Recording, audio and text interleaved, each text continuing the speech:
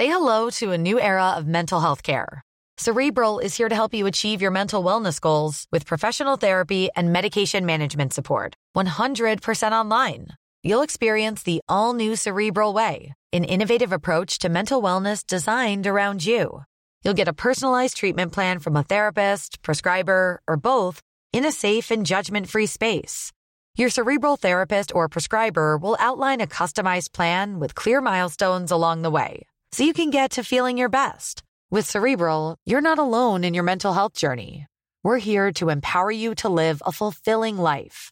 So take that first step towards a brighter future and sign up today at Cerebral.com/podcast and use code ACAST to get 15% off your first month. Offer only valid on monthly plans. Other exclusions may apply. Offer ends July 31st, 2024. See site for details. Don't forget your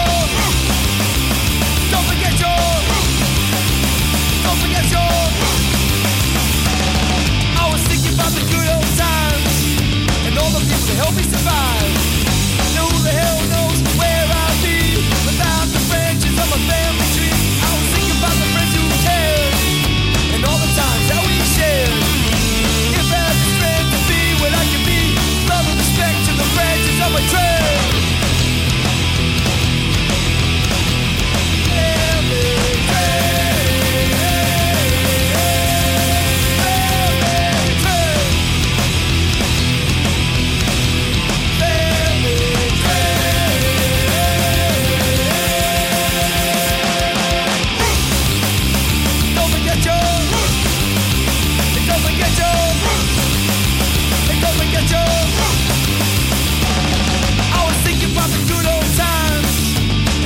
To help me survive. Who the hell knows where I'd be without the branches of a family tree? Thinking about the times we shared and all the times that I was scared. Living and learning in the NYC. Shout outs go out to my New York family.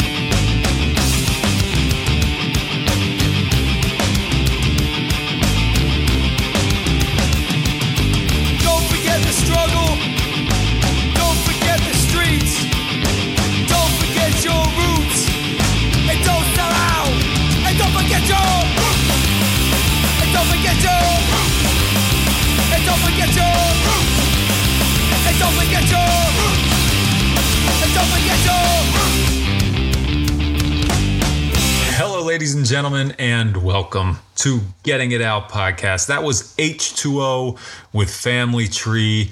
That's from their debut record, self-titled record, on Blackout Records. That was the first H2O song that I ever heard back on the Punk-O-Rama Volume 2.1 compilation that I got in the 90s with my first pair of skate shoes. They were Simon Woodstock Vans skate shoes. They were like all black, murdered out, they would have called them today. And I don't know what made them appeal to me. I think it was that I thought Simon Woodstock was a cool skater based on nothing. Anyway, I got the summer before 7th grade with my Tom Penny Magic Mushroom Flip skateboards, Spitfire wheels, Venture trucks, Duffy risers. Does that sound right? Shorty's Hardware, probably. Definitely the plain black grip tape. I don't know who was paying for that good grip tape. Why were you doing that? It was grip tape. Anyway. That was my first ever H2O song that I was introduced to. I just said that, but I'm telling you again, it was off of that self-titled record. Already told you that, but you need to know again. And if you didn't know, that came out on Blackout Records. Recently, it's been reissued from Bridge 9, but Blackout is where it came from to begin with, and that's the subject of this episode. I'm talking with Bill Wilson of Blackout Records. They've got some cool-ass reissues coming up, about to drop a lot of sheer terror business, but you'll hear all that as we discuss it in this interview. But first, we got to go to New Jersey and get some of that fresh hot zone. Kick it! Make family out of friends, make friends out of enemies. Peace to my family, make friends till they bury me. All the places we've been, we're never sitting it out. We be getting it in, where you getting it out? I said all the places we've been, we're never sitting it out. We'll be getting it in, where you getting it out? Get it out! It's time to panic, sound the alarm. At least that's how I feel. We're here at the end of July. Summer is nearing its end. 1 month left. You might say 1.5. If you say more, you're lying. You're wrong. I don't know if you know how it works, but the world revolves around the northeastern portion of the United States, and that's when summer's over for us. Kids going back to school before or after Labor Day. Let's just say around Labor Day. Depends what city you live on, and if your shitty city doesn't have air conditioning in its schools, you don't go back until after Labor Day. Why? Because it's a little cooler then, and so you can get out of school before the shit really hits. In summer, you still got to do it while it's a little bit hot out, and then when you get to the end of the following school year, the upcoming school year, you'll be getting out early every half day anyway because your air conditioning sucks. Speaking from personal experience, okay, that's it. Let's not go any further into that. Let's just talk about using the sauna at the gym. I know that's why you came here. I recently got back into using the sauna at the gym. I just came from there literally minutes ago, within the half hour. And it reminded me of a lot of different people's approach to using the sauna at the gym. We all have our different methods. Mine are correct. Everyone else's are wrong.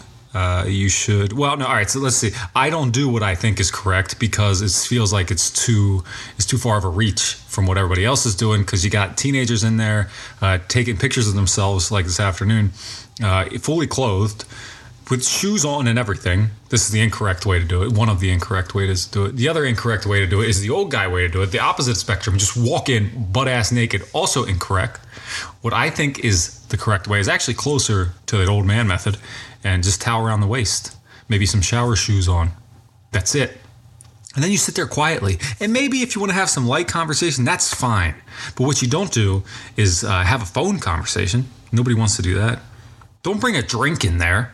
Being a pussy like that. Get your drink out of here. I went in the sauna once and a guy brought a cup of ice in with him. And he kept eating ice while he was in there. I was like, what are you doing? I don't think you really get what this is, man. Get out of here. This is for serious business only. Speaking of, I used to order things and put Serious Business Incorporated as my address. Nobody ever thought that was funny except for me.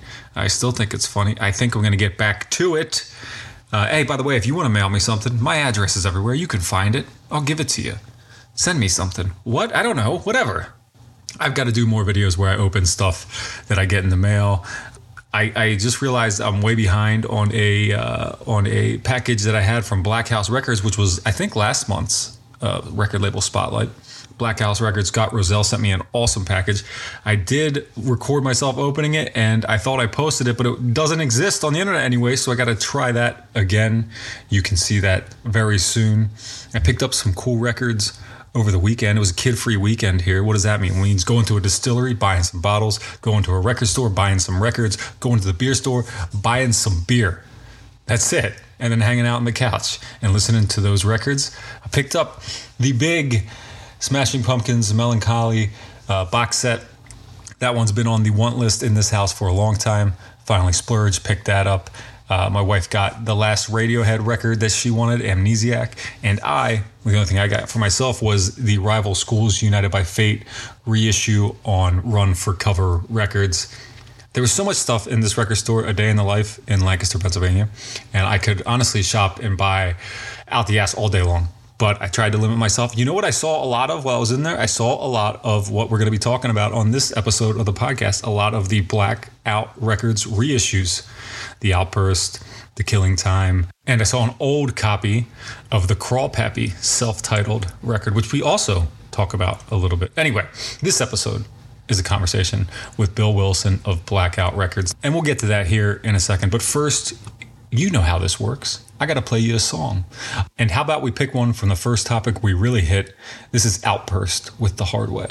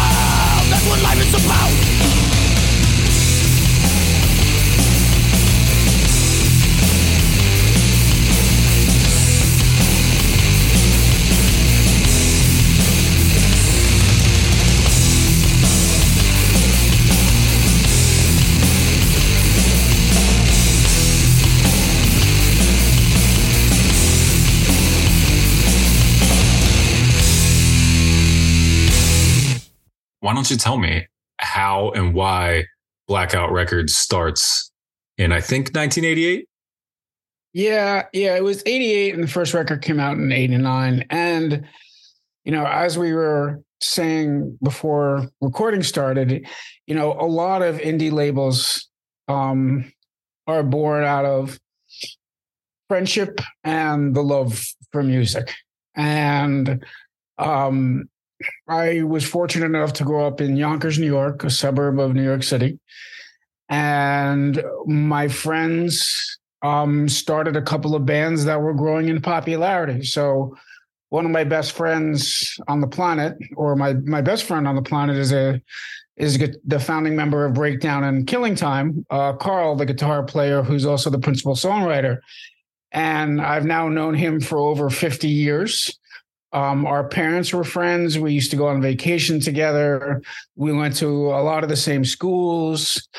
So I've known him truly my entire life, and he's more of a sibling than he is a friend. And he learned how to play guitar, and then connected with local people at the local record store. And he kind of found his way to founding these bands, and Breakdown, the way that they wrote their songs really hit a chord in the scene at that particular time. It was, that was you know, they were like the perfect blend of like metal and sort of hardcore aggro in that way. And, you know, a couple other bands from that scene. And we had gotten into hardcore probably around, I would say late 85, early 86. And we started going to shows down at CBGB's. And, you know, we had some friends in the scene as well. And so by the time that both he and Drago from Breakdown, the drummer in Breakdown, and Raw Deal were kind of cajoling me into starting a label, you know, it just kind of magically happened. And we were friends with this guy named Jim Gibson, who was another guy who is at the local record store as well. He was, you know, the big Motorhead fan at the local record store, and he liked a lot of crazy, noisy, alternative stuff. And he wanted to do a label too. So we kind of pooled resources and put together Where the Wild Things Are. And again, it was born out of friendship between myself and Jim, and really everybody in Jim, the friendship between me and the bands. And magically, it was very successful. It was kind of like the torchbearer for the scene for a certain amount of time. And we had no idea and no expectations for what it was going to be. Yeah, that's certainly a hardcore classic compilation, a classic hardcore compilation, specifically New York hardcore.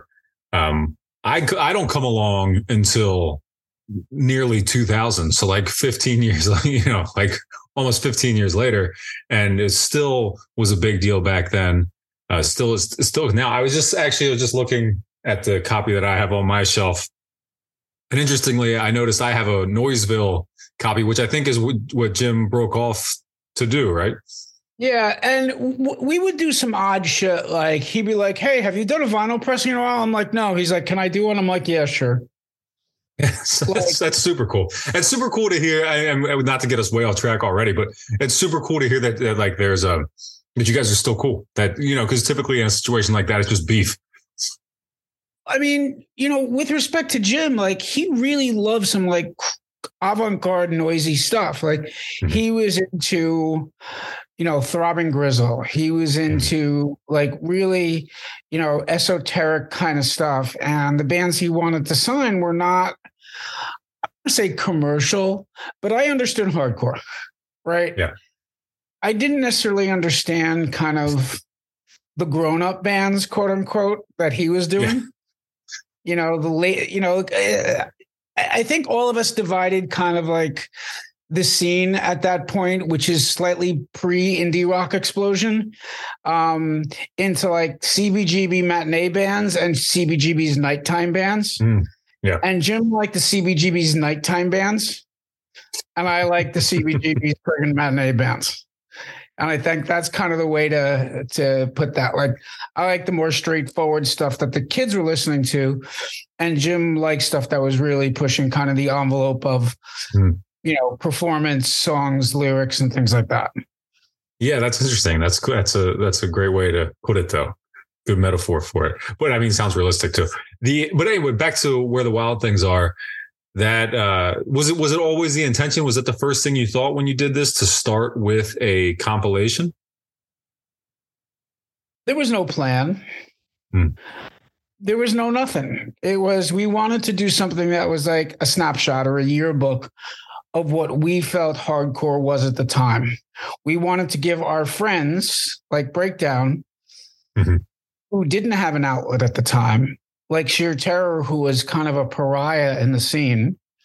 You know, we wanted to do a compilation that was like a snapshot. And I said this elsewhere, but we wanted things to look like and be like those compilations that we would buy to kind of get a hint of what old school New York was like. So there was a compilation called New York Thrash.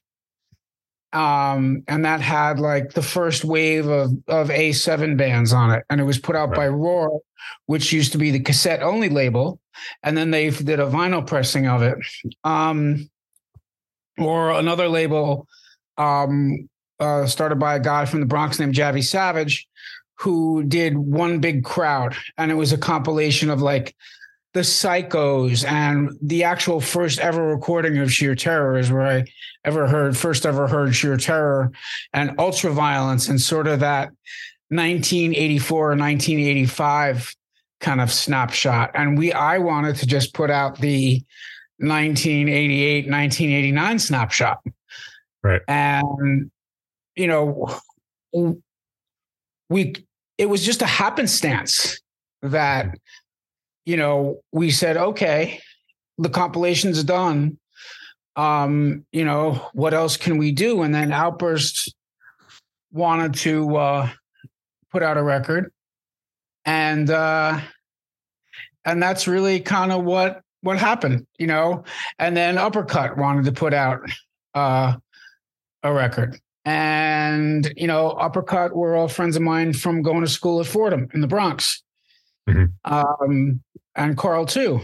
And so we, you know, it just kept growing organically from that and from the Killing Time record. And then, you know, one of my favorite bands, oi bands from the time, and still is the Business.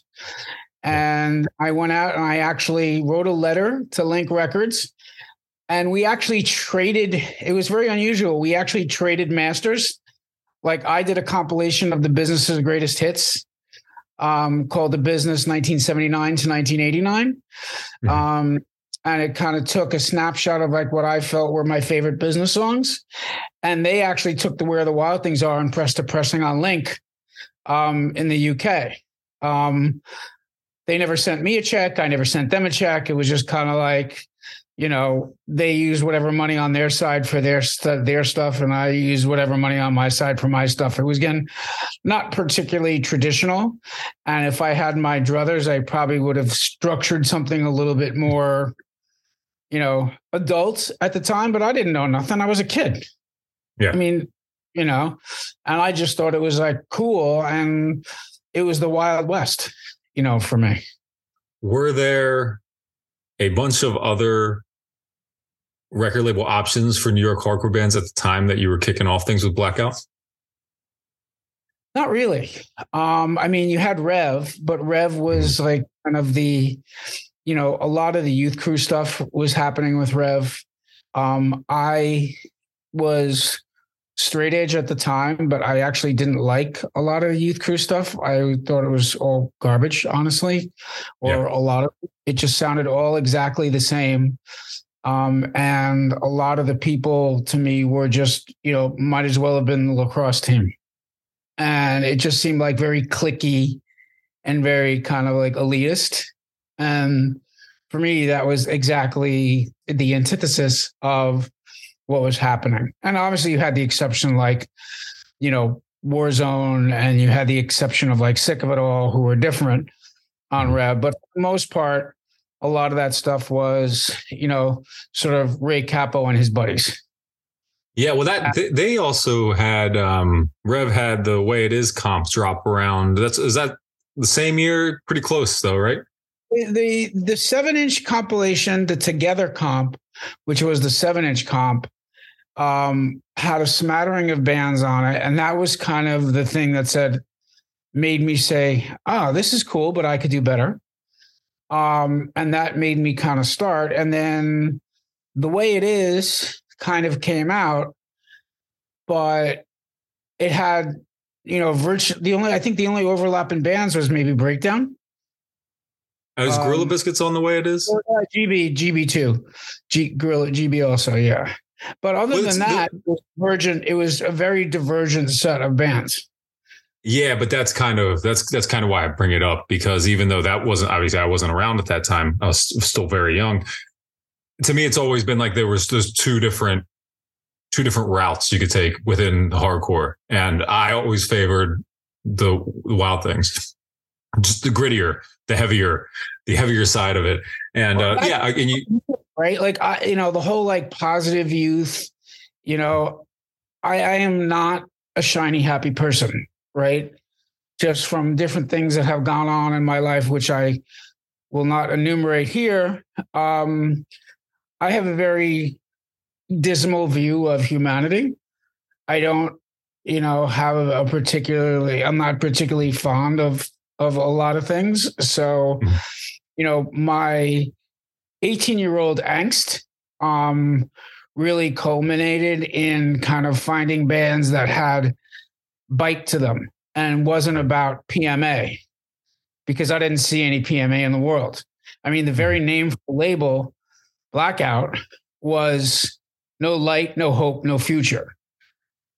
Like, if you look at pictures that I used to draw, because I was an illustrator back then, literally all the pictures are about fucking alcoholism and suicide. 100%.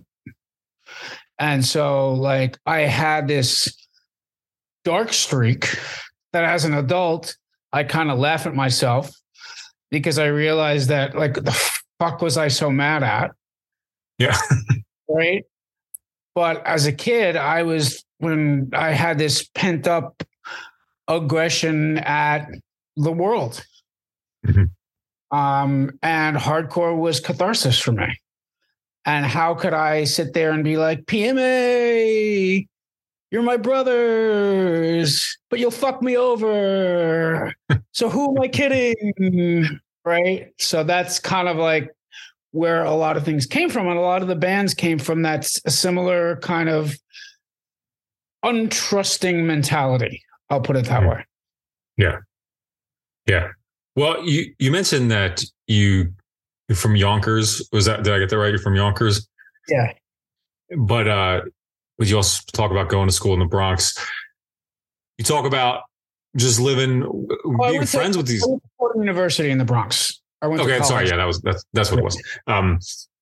But so I guess what I'm getting to is that just outside the city, but you're hanging out in the city, going to shows.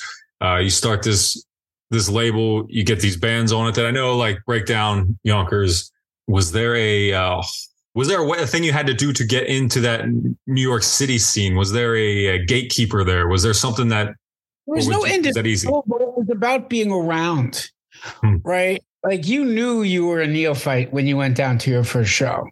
Like I was, because you think hardcore when you like buy, Suicidal Tendencies first record and you make your own homemade Suicidal Tendencies shirt.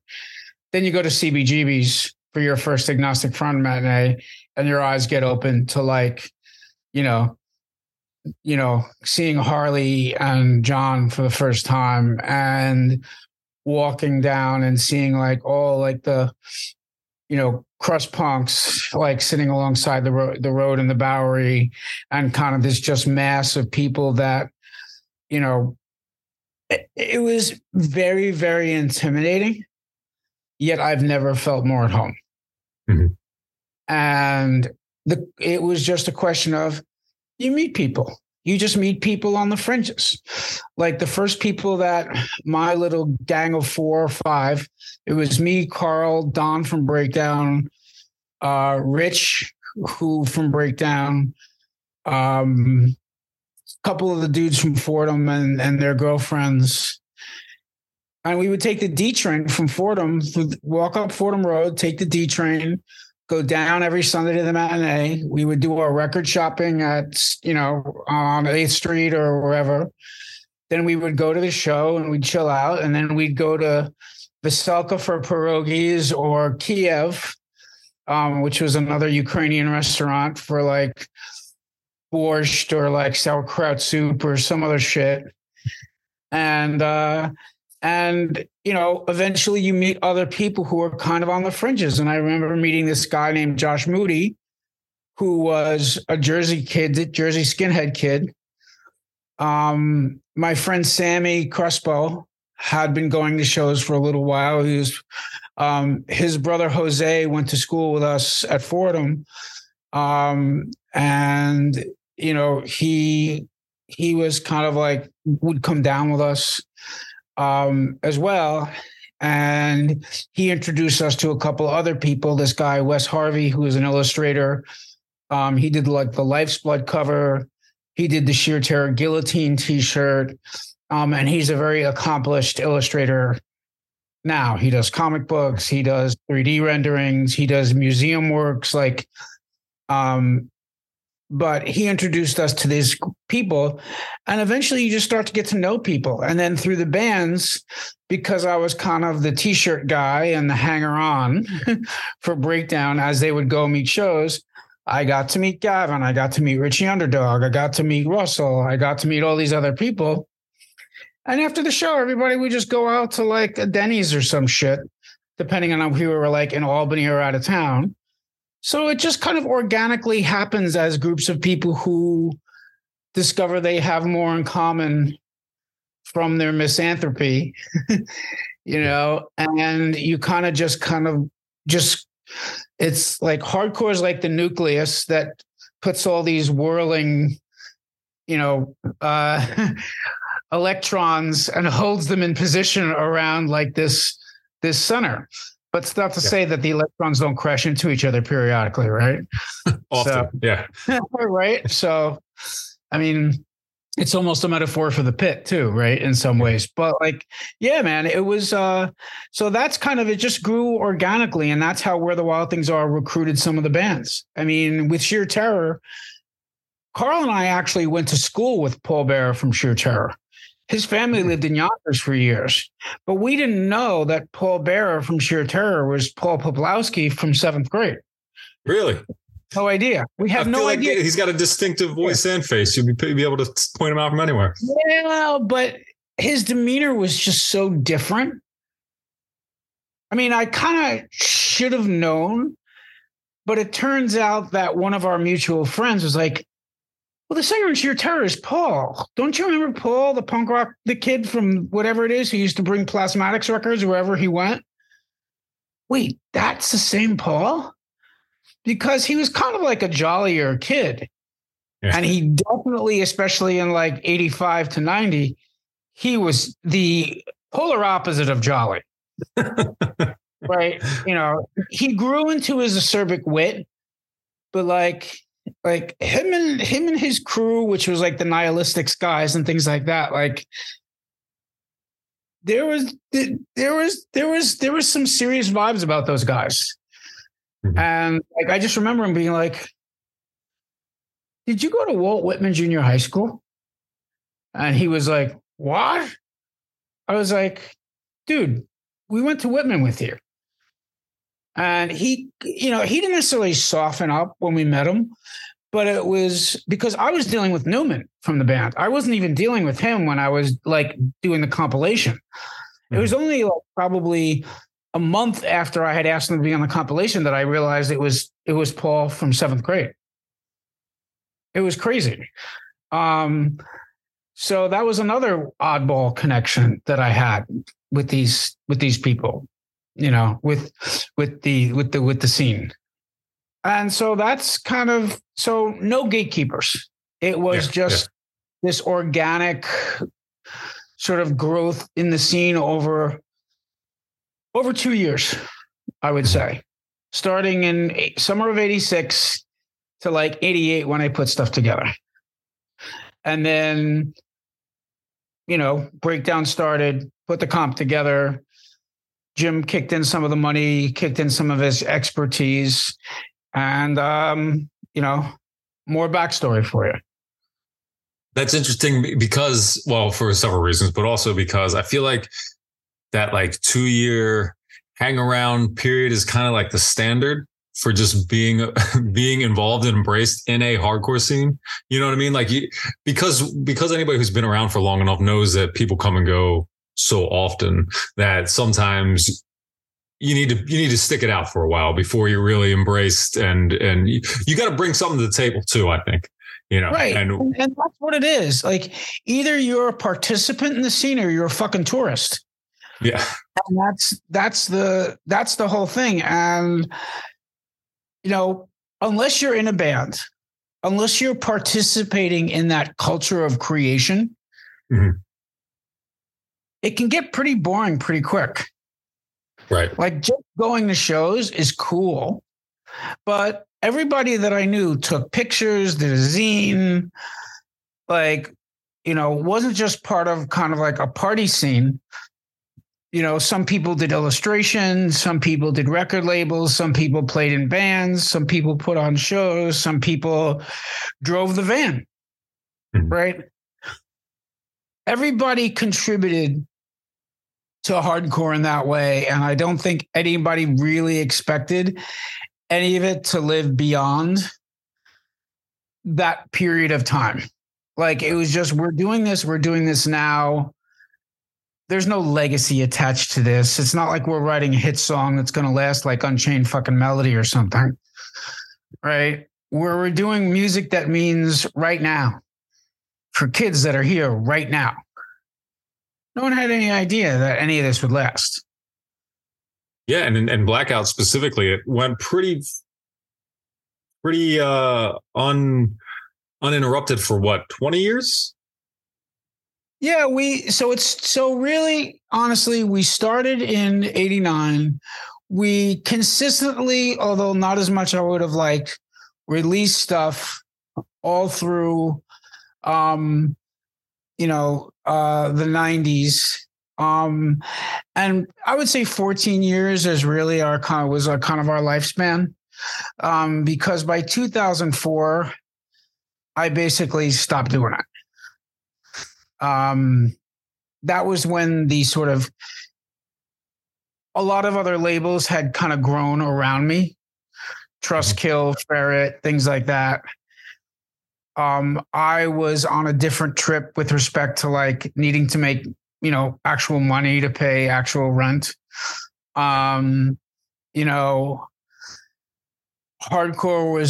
was never a path for me to incredible wealth in that kind of thing. Could I have applied myself in other ways and cashed out like some of my peers? Sure. Right. But the fact of the matter is, I put out records I liked. I had a shitload of fun doing it. And for money, I really had other jobs through this whole thing. So the label really lasted for that amount of time. And it took me years to want to ever do it again. Yeah.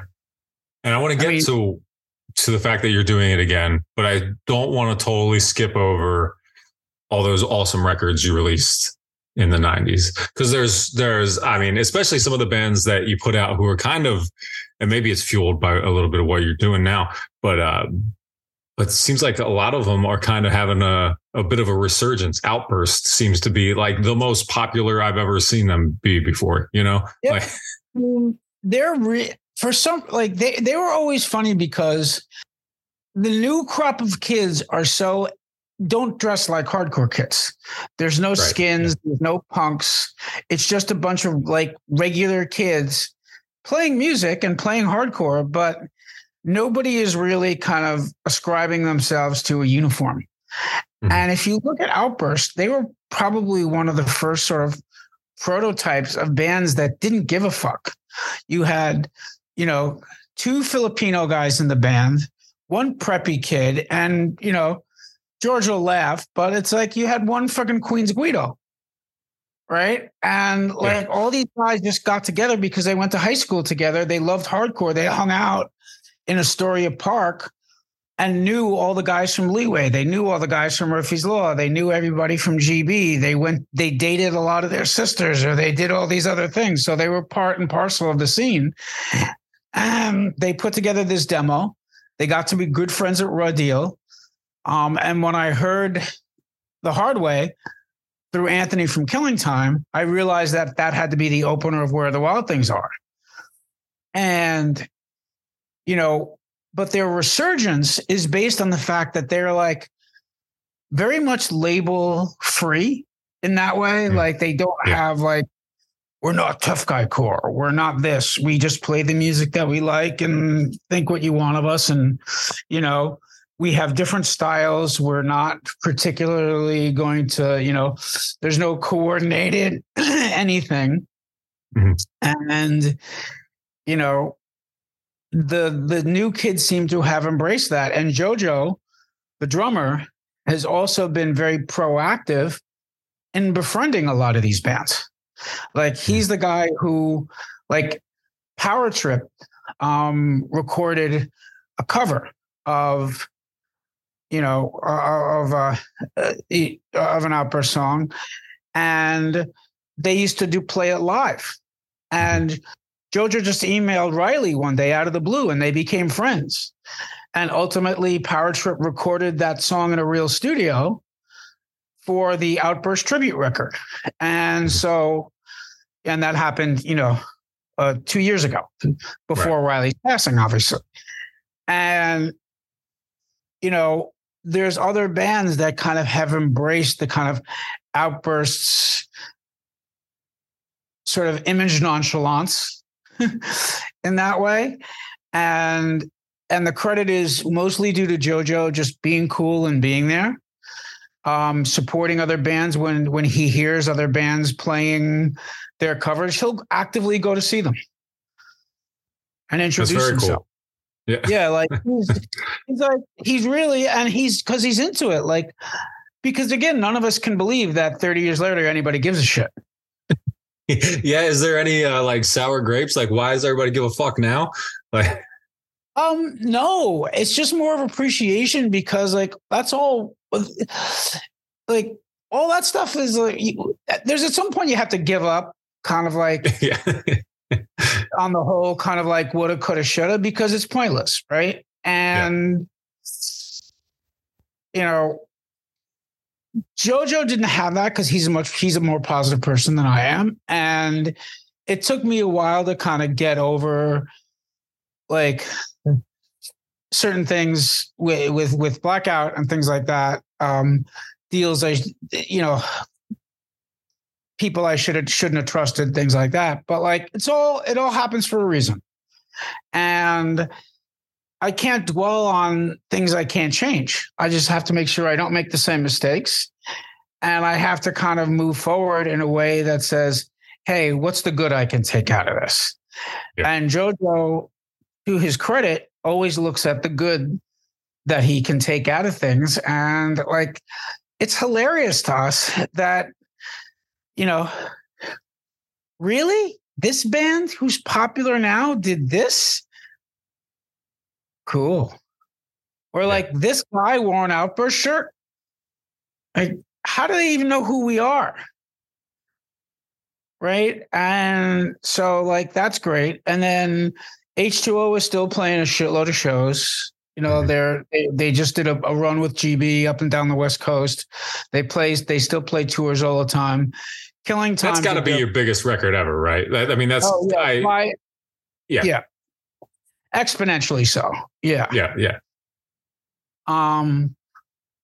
Sorry. Before you go on, I apologize for cutting you off. But since you're going a little chronologically there, I want to make sure we don't skip over how much I enjoy Crawl Pappy. And what's funny is that I didn't even realize that it was a Blackout Records band. I had to go over to my shelf and pull out my beat up copy and look and go, holy shit, that is Blackout Records. Yeah. Tell me about Crawl Pappy. Wow. Nice. Yeah. What you're hearing are the sounds of people everywhere putting on Bombas socks, underwear, and T-shirts made from absurdly soft materials that feel like plush clouds.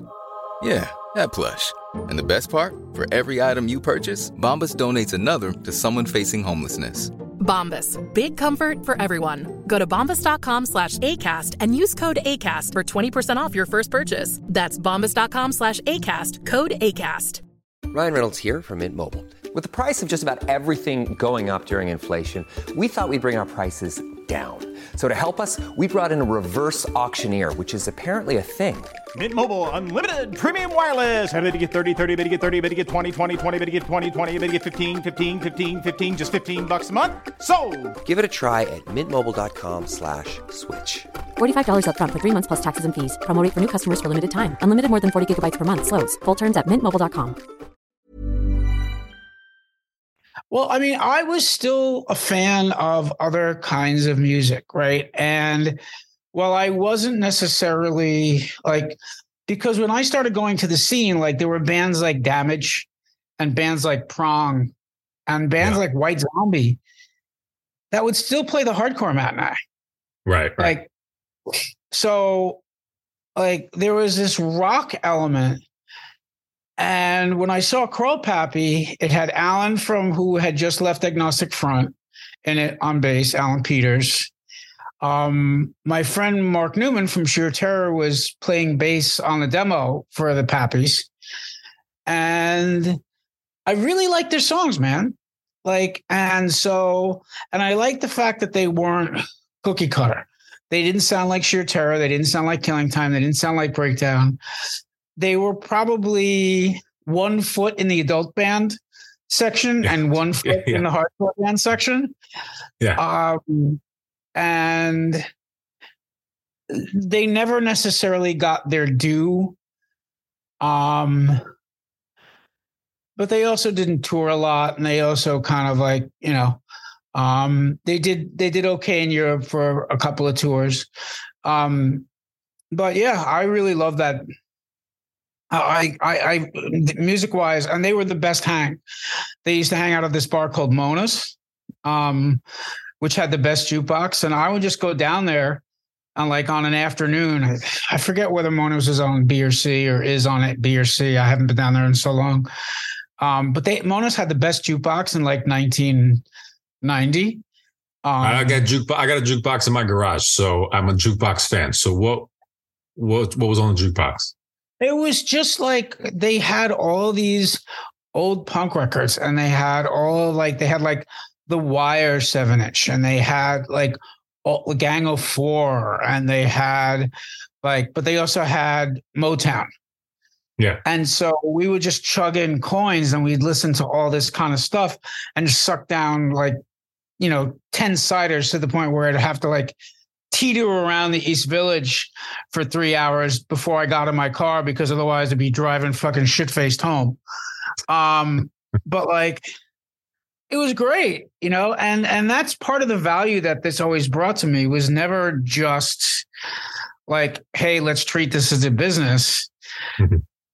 It was always part of, how do I extend this family of fucking weirdos that I'm in? Yeah. And it was Do you great. feel like it was all been successful? In to any degree? Have you felt like this has worked out? Success is different at people's heads, right? So if you look at it from the perspective of somebody's old Sicilian grandfather, right, of which I know very well, did you make money? Right. It's all about the money. And cornerstone criteria of any friggin', immigrant, right? I zigged when I should have zagged a few times. Mm-hmm. Did I make business decisions, and did I make decisions more with my heart than with my brain? Probably. So financially successful, we had a couple of years where we did okay. Right. But I still paid all my workers the same as I paid myself. I call it punk rock welfare. And it was all the dudes and it was all friends of mine. Some of which had a very questionable work ethic that I paid anyway. And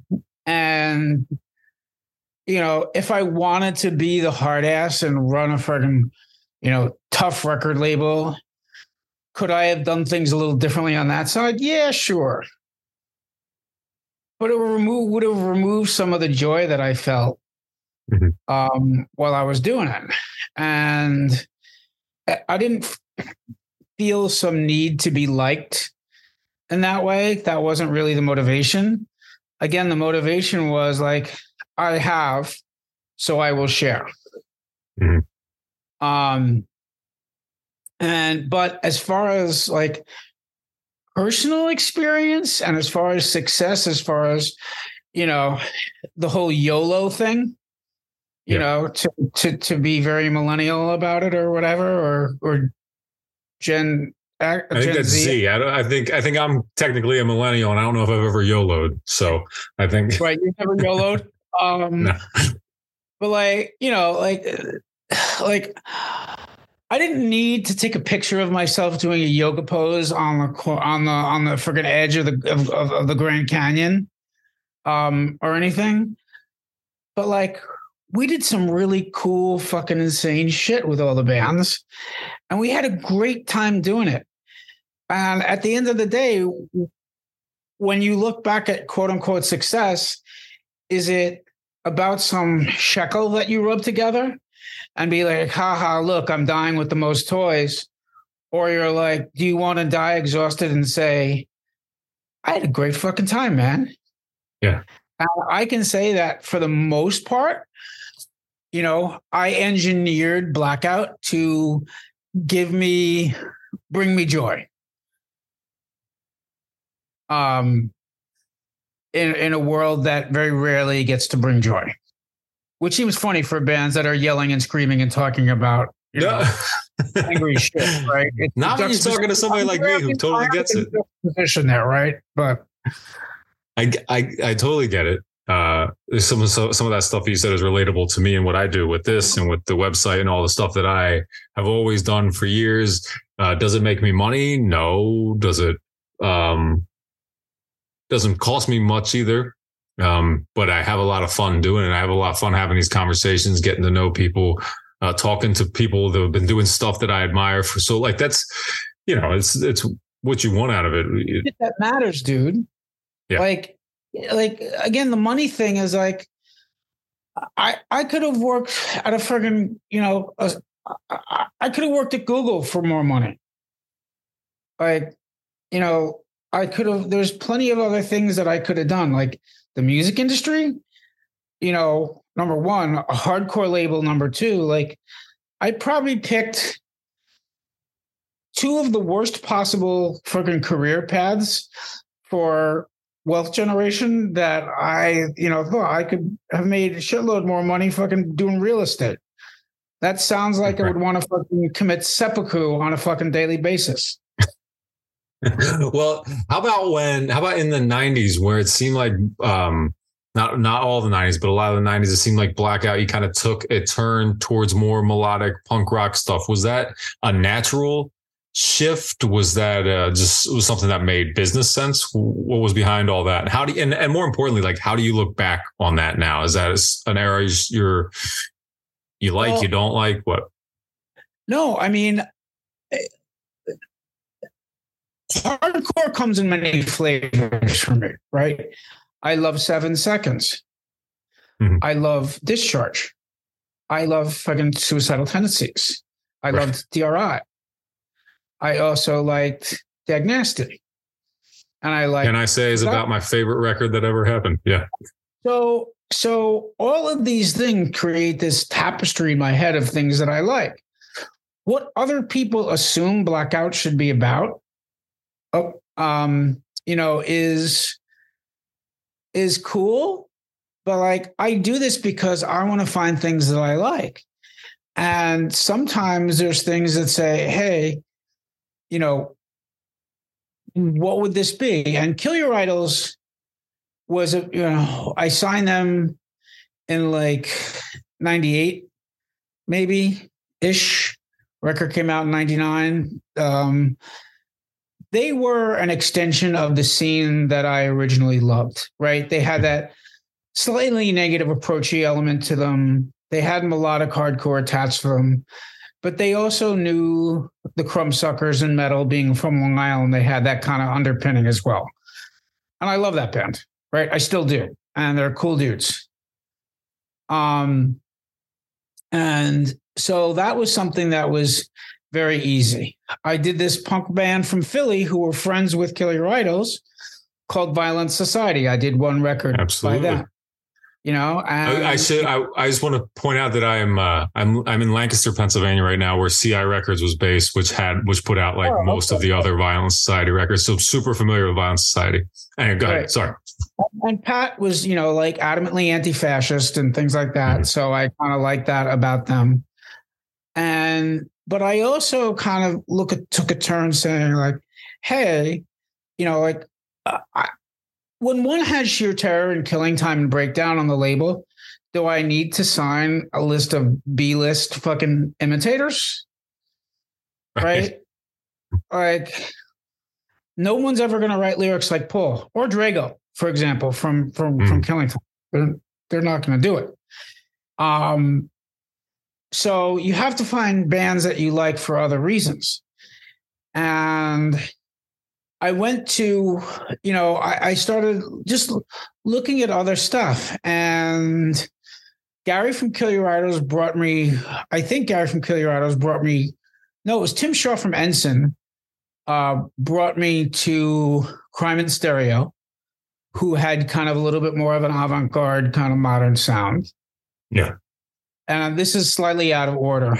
There was a band with Nate from Ensign, which is how I got to know them, called The Fire Still Burns. And they're Alf.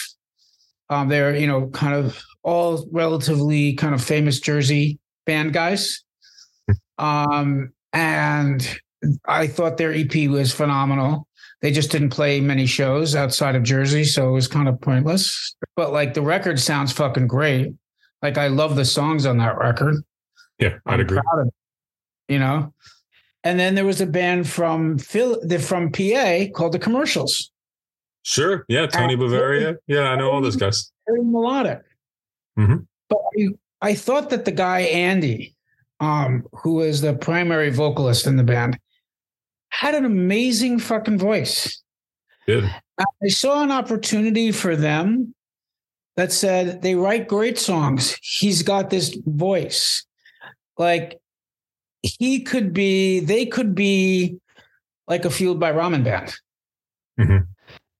The problem is that when people have a certain expectation of what the label is, I'm not necessarily sure they welcome the other sounds. And right. Fans of Sheer Terror sure as fuck weren't fans of the Commercials. No, those are pretty far apart. Yeah. To most people. Yeah. Right. And to me, I saw it as a continuum in my brain. But I'm the only person that looks at the label as a whole and understand why I do that. Most people just say, do I like the record? Do I not? And, if you are a Killing Time and Breakdown and Sheer Terror fan, you don't like the later era Blackout stuff. Sorry. What can I tell you? Right.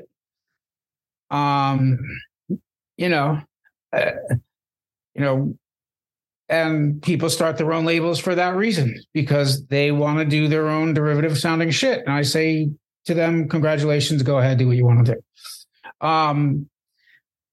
So and there was this weird confluence of putting out those records. And I got the Commercials on some Warped Tour dates. Mm-hmm. Like, there was some work put in. I did videos for both bands. Well, like I said, I'm from Central Pennsylvania here, so the Commercials are from, I think, Mechanicsburg or Carlisle or something. So mostly Harrisburg, I think, right? Yeah. So and some of those guys are doing a band with Dave Smalley now called Don't Sleep. But anyway, like they were pretty ingrained in the hardcore scene in Central Pennsylvania, despite playing a band that was melodic. I don't know what you call it, rock, punk, whatever, pop punk, maybe, emo. But so I understand the ties, they're there, whether people hear them or not. They're, those were real right. guys. Right. And I really like them, and I put a lot of work into them. Now, this happened at the same time where, I'm going to put my music industry hat on, and I'm going to say where the democratization of distribution happened. And, that would be your Napster. Yeah. Right. So people didn't have to buy records anymore. And there was a time, especially kind of in the early 2000s, where the shit hit the fan, dude. Like, I used to be able to sell 10,000 of anything that I put out. Anything. Mm-hmm. That went down precipitously. And And it was part of the fact that there was a lot of other labels coming up that were doing more than I was. Trustkill, Ferret, blah, blah, blah. And who I have incredible respect for. And it was their time, but people were downloading this music. They weren't necessarily buying it and supporting the bands if they did it. And it was way before streaming. And, people weren't buying vinyl anymore either, right? There was no support for the bands. Yeah, it's total CD era. Maybe the end of it too. It was the end of the indie CD era. Major labels took another couple of years before they crapped out on the CD because they were forcing the issue, right? And they also were much better at anti-piracy than some little indie label was. Right. And so there was a point where the label just became financially unsustainable. Mm-hmm. And that culminated also with a partnership that I had with a recording studio that went very heavily south due to, I have to be careful what I say, but basically attempts at fraud by the studio owner to basically take over the label, which it ended kind of badly for him. But, ultimately it put such a bad taste in my mouth that I put everything up on iTunes when iTunes came out, and I walked away from the label. Fuck this. Don't care. I'm done. I may have spent 15 minutes a year doing accounting and paying H2O and paying some of the bands that were recouped out of their digital royalties that were coming in. But I wanted to talk about, I didn't want to talk about Blackout. I didn't want to think about Blackout. It was in the rear view. And I spent my time focusing on my other job in the music industry. And that's really kind of what happened. And so I didn't do jack shit for a number of years. Yeah. Well, it seems like, looking at the way the label ended that first time around, it seems like the last record was the Barricade record. Is that something you had anything to do with? I did a bunch of shit with Creep to distribute. Yeah. Because I wasn't interested in doing A&R anymore. And I just figured I could kind of like press and distribute other people's records. But pressing and distributing other people's records means that you could actually continue to keep those records in press. And, as money got tighter, we were not necessarily able to keep all the records we needed to impress, including the H2O. Right. So that just kind of, that just made me say, you know what, fuck this. And there was a certain time where I think everybody in those early 2000s who were part of that first couple of generations of hardcore kind of walked away. Yeah. Like H2O was on Epitaph and MCA doing their own thing. Sheer Terror had broken up, at the time. Killing Time wasn't doing shit. Crime and Stereo went to Bridge 9 to do that record. I guess first they went to Nitro and that didn't work out for them, so they went to Bridge 9. And then there was just a couple of other things that happened. So it seemed like that first wave kind of died in ugly death in a weird way. And so everybody was kind of just moving on from that. It's was a lyric in the Minor Threat song, everybody hit their adult crash. And I think that was everybody's fucking adult crash. Yeah. I think that's fair to say. And to me, that's like before the reunion thing started in hardcore. Like, sure, there would be one here and there, But that's like, we weren't doing that yet. We weren't doing the reunion show, the big like reunion, we're back forever. That wasn't happening yet. The reunion thing really happened because Paul got the itch to always felt that it ended wrong with the other guys. And he had enough time apart for them where his friendship with those guys mattered. And I had a friend who was a videographer, kind of a high-end videographer, and he agreed to help me film it. So I put the 2 shows at CBGB's together, the Wake and the Funeral. I got the Eric from Creep to actually record the audio and mix it. Mm-hmm. And then a bunch of people my friend Kevin got a bunch of people to film it. And we did the documentary for Sheer Terror, which I think, and then, I edited the documentary for like 6-8 months, but I put it out on Thorpe, the DVD, because I still wanted no part of physical product. And I wasn't going to make any personal investment in physical product. So Andy put it out on Thorpe. And then I kept the digital rights for doing whatever with it at some point. And so, that's the way that came out. And it turned out really well, and people really liked it and appreciated it at the time.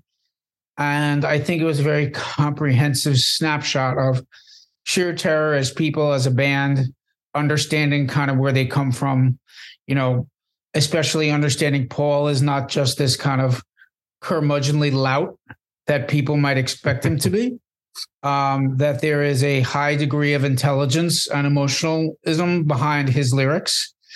And what people think they may know about him is untrue, because he's a much deeper of a human being than his sort of stage persona might indicate.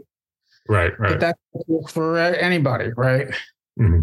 Well, let's transition from that, talk about Sheer Terror, to what actually got me to reach out to set this up to talk to you, because you've got 3 new Sheer Terror reissues, either just dropped or about to drop. What's happened? So just start me from the whole beginning with this with the whole Blackout reissue thing. Tell me why it started, why you're back, and what's going on.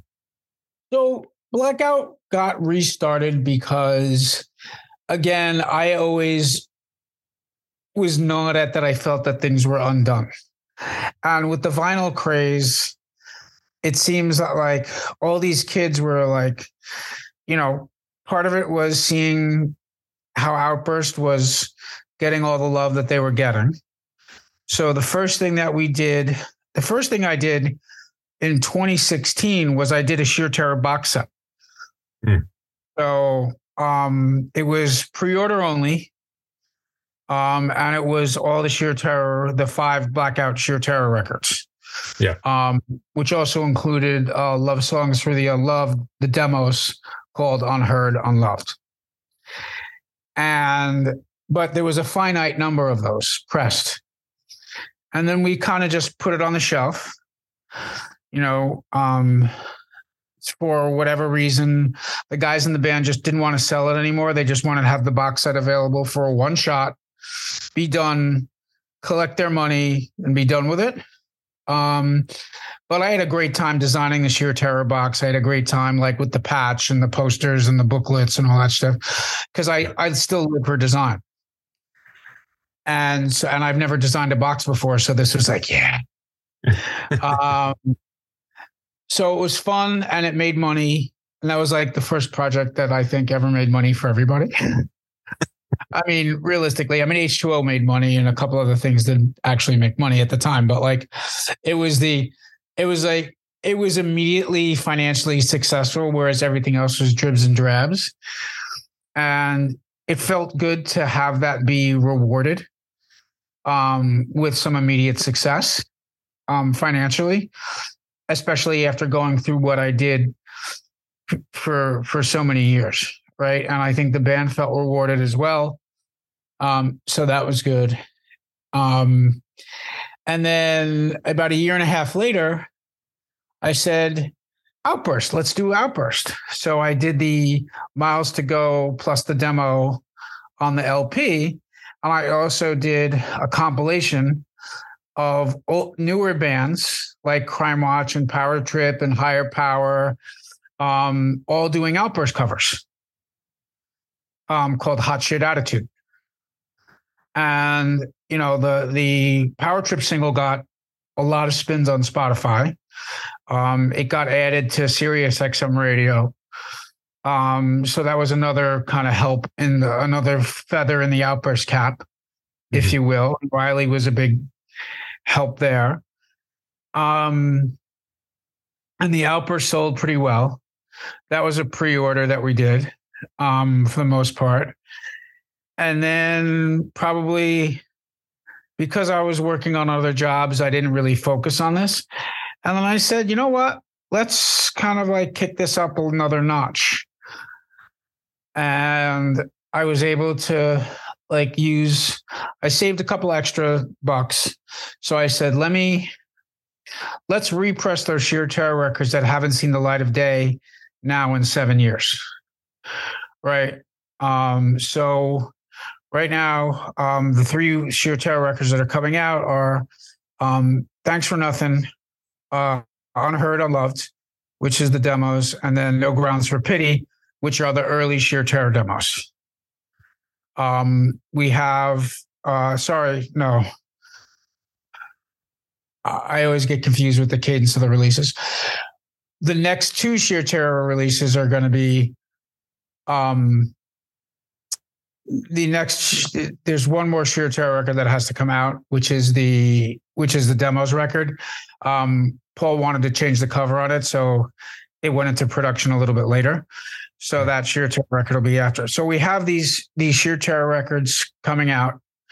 Just Can't Hate Enough will have its own special edition a little bit further down the road, and it's going to be kind of a special unveiling. So I'm going to tease that out, but I'm not going to be specific about it. And, that'll be the start of saying, hey, we're also going to be doing all the Kill Your Idols records back in print literally after 15 years, 20 years. Yeah. And that's the live record that's on Creep with a new cover. An expanded edition of This Is Just the Beginning, and an expanded edition of No Gimmicks Needed. We're going to have those. Then we're going to do likely the Punk Rock Jukebox compilations, like small pressings of those, because notoriously don't do as well as regular records. But the Punk Rock Jukebox series is still it's got some great songs on it. Right. I don't know if people know it or not, but there's a song called I'm Against It, which is a Ramones song, which is Marky Ramone on drums, Mark Newman from Sheer Terror on guitar, Chicky from Sheer Terror on bass, and Lars and Tim from Rancid on vocals. I didn't know about that. Yeah. And there's a bunch of other super cool tracks. And then all of it really is based on kind of demand on what I think people would want to hear. Right. And then, who knows? Maybe I'll start releasing, maybe I'll find a couple of bands that I really love and want to do them. It's a little scary to think about doing a new band, especially as an old guy who doesn't really go to that many shows anymore. But I think that, given my experience, there's a lot of things a lot of pitfalls that I don't think I would run into now that I did when I was a kid, kind of using the Braille method to feel his way through the business. Well, one of the things I was going to ask you about is are you going to release new records? Don't get me wrong. I think the reissue stuff is awesome. I need to get them all. Starting, you know which one I need to start with though? And I was just looking over here at it on the other side of the screen. I wanted to bring it up earlier and I totally forgot. Is All Guns Poolside, which no bullshit right, is one of my. Our house came out as well. We did those. Yeah. The two great records, but All Guns Poolside is legitimately one of my favorite hardcore records ever. So just that band, Redemption 87, was to me so underrated. So I think it's super cool that you got that. But I was going to ask you about if you do new bands. To your credit, about finding newer bands to do it, you did a great job with that Outburst cover comp. So if you just seem to follow that method, I think you can trust yourself because you seem to kill it with that one. Yeah, I mean, and that was kind of just like saying like, hey, who's popular? Would they want to do an Outburst song? And it was very much like Where the Wild Things Are, right? And with working with new bands, there's two ways that they react. One is Blackout, and it's like, oh, an old fuddy-duddy label trying to be cool again, right? And I'm well aware that could happen because kids are kids and that shit happens. Right. Or it's like, oh, that's fucking awesome. Like you're coming back. And most of the bands, all the bands who participated in the Outburst record were the latter. Mm-hmm. Right. And, you can always tell when somebody's iffy about shit because, yeah, we'll call you, right. You're not going to call. It's fine. But like, that's really the way that it is. So, I'm very well aware that Flat Spot and Triple B are the new hotness, right? And, I don't want to step on anybody's toes with respect to other bands. Like, I'm not poaching other bands. I don't think that that's the right thing to do. They're doing a lot of great stuff. So I just have to figure out kind of who do I want to make an investment in and who do I want to see grow? Like when I first did H2O, man, Toby was still sick of it all as roadie. And I drove them to their first show. I think it was like at some upstairs club in Philly where there was maybe 20 people there. And I put Todd Friend's drums in the back of my car and drove them down there. Like, it was literally, the club was probably the size of my fucking living room. Right. And like to watch them go from a room like that and progress to, being kind of a junior headliner on the Warped Tour a year and a half later and opening for the Boss Tones and opening for this band and opening for that and doing this tour and doing that tour, and watching that, there's a real sense of reward that I get from saying that, like, I helped be the engine behind this. Mm-hmm. I'm not in the band. I'm not a fucking rock star, right? That's not my job. It's not my role. My role is a thankless, invisible job of fucking being the scapegoat sometimes and sometimes being the hero. Right. Yeah. That's my job. And you have all the risk, no reward. Right. Yeah. I mean, that's what it is. And, it's not always easy. People don't always agree on everything. People don't always agree on philosophy, or what a release should look like or anything like that. So, it's always interesting. Yeah. So we'll see what the future brings, right? Well, I'm super stoked on what you're doing. I'm glad to see these things coming back into print. I think it's super cool. I'm buying more records now than ever. So as the whole room, you can't see the whole room, but there's more shelves behind me, So I'm excited for it. One last thing I really wanted to ask you about that I had on my list, and that is how essential is the exclamation point in the name Blackout Records? It always feels like it should be there. Yeah. I don't know why. Because like I know Lookout had it too. And I don't know why.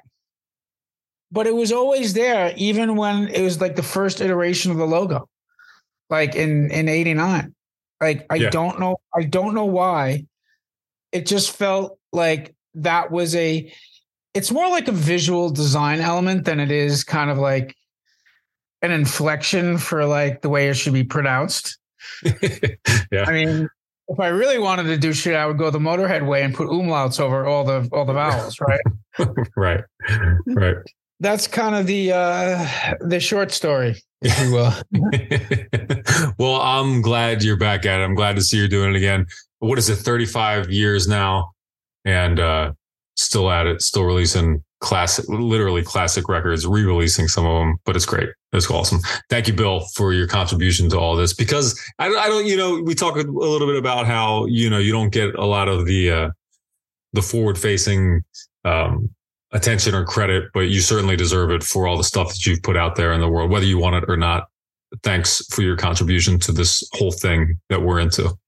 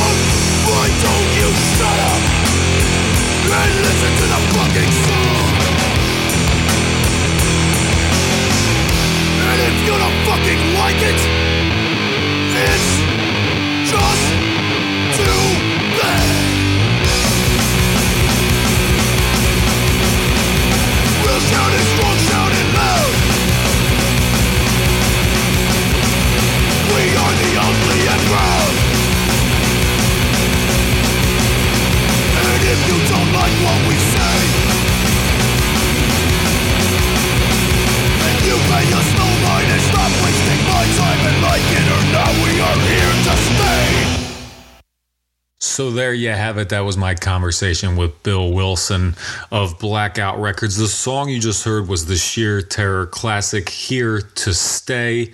If you want more Sheer Terror, check out the 3 reissues dropping very soon on Blackout Records. And of course, as we discussed, keep your eye out for more.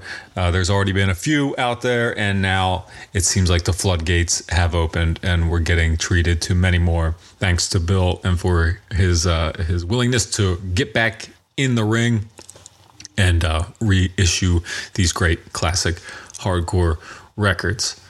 That's Thanks for Nothing, Unheard, Unloved, and Old, New, Borrowed, and Blue. Available now through Blackout Records. Re-released, better than ever, sounding great, looking better. That's nobody from back then's looking better, but the records are. All right, so that's a reason to check them out.